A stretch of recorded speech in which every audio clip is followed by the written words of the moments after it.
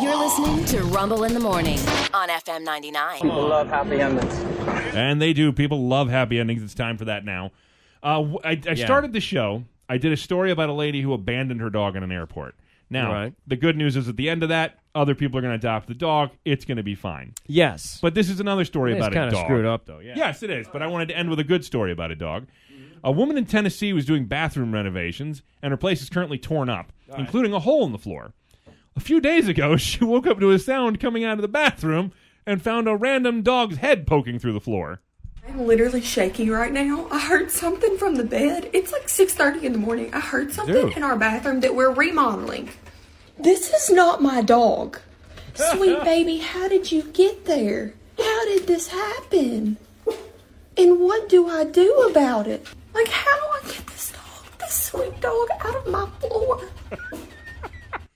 Now, wow. The dog's sitting there, chill, Yeah, smiling yeah. ear to Yeah. ear. She can pet him, and the dog's just, is getting all the pets and happy. Yeah. Looks like a golden retriever. Is Okay. what it appears to be. That's a big dog. But the dog seemed fine, although they were worried the dog's head was stuck now because it had put it through this hole, and now it was just there. Mm-hmm. And they had no idea where the dog came from or how it got underneath there. They were able to free the dog from the hole. Her and her husband opened up the crawl space and got the dog out and everything, and they gave it food and water.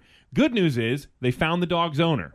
The dog's name is Lulu. Her favorite food is cheese, in case you were wondering. Mm-hmm. And they say it's unclear how the dog got under the house in the first place, but the homeowner says that Lulu may have been looking for shelter from the rain. She got out. Oh, okay. Probably in a previously storm or something? In a storm, and they figured she got scared and ran away, and they'd been looking for the dog all this time. Okay. Happy ending. The dog ends up in these people's house, Aw. and you get the dog back home. Oh. And it's just, I'll give Raina the video to post. It's the cutest darn thing in the world, poking its head through the hole, just like, hey, hi, everybody.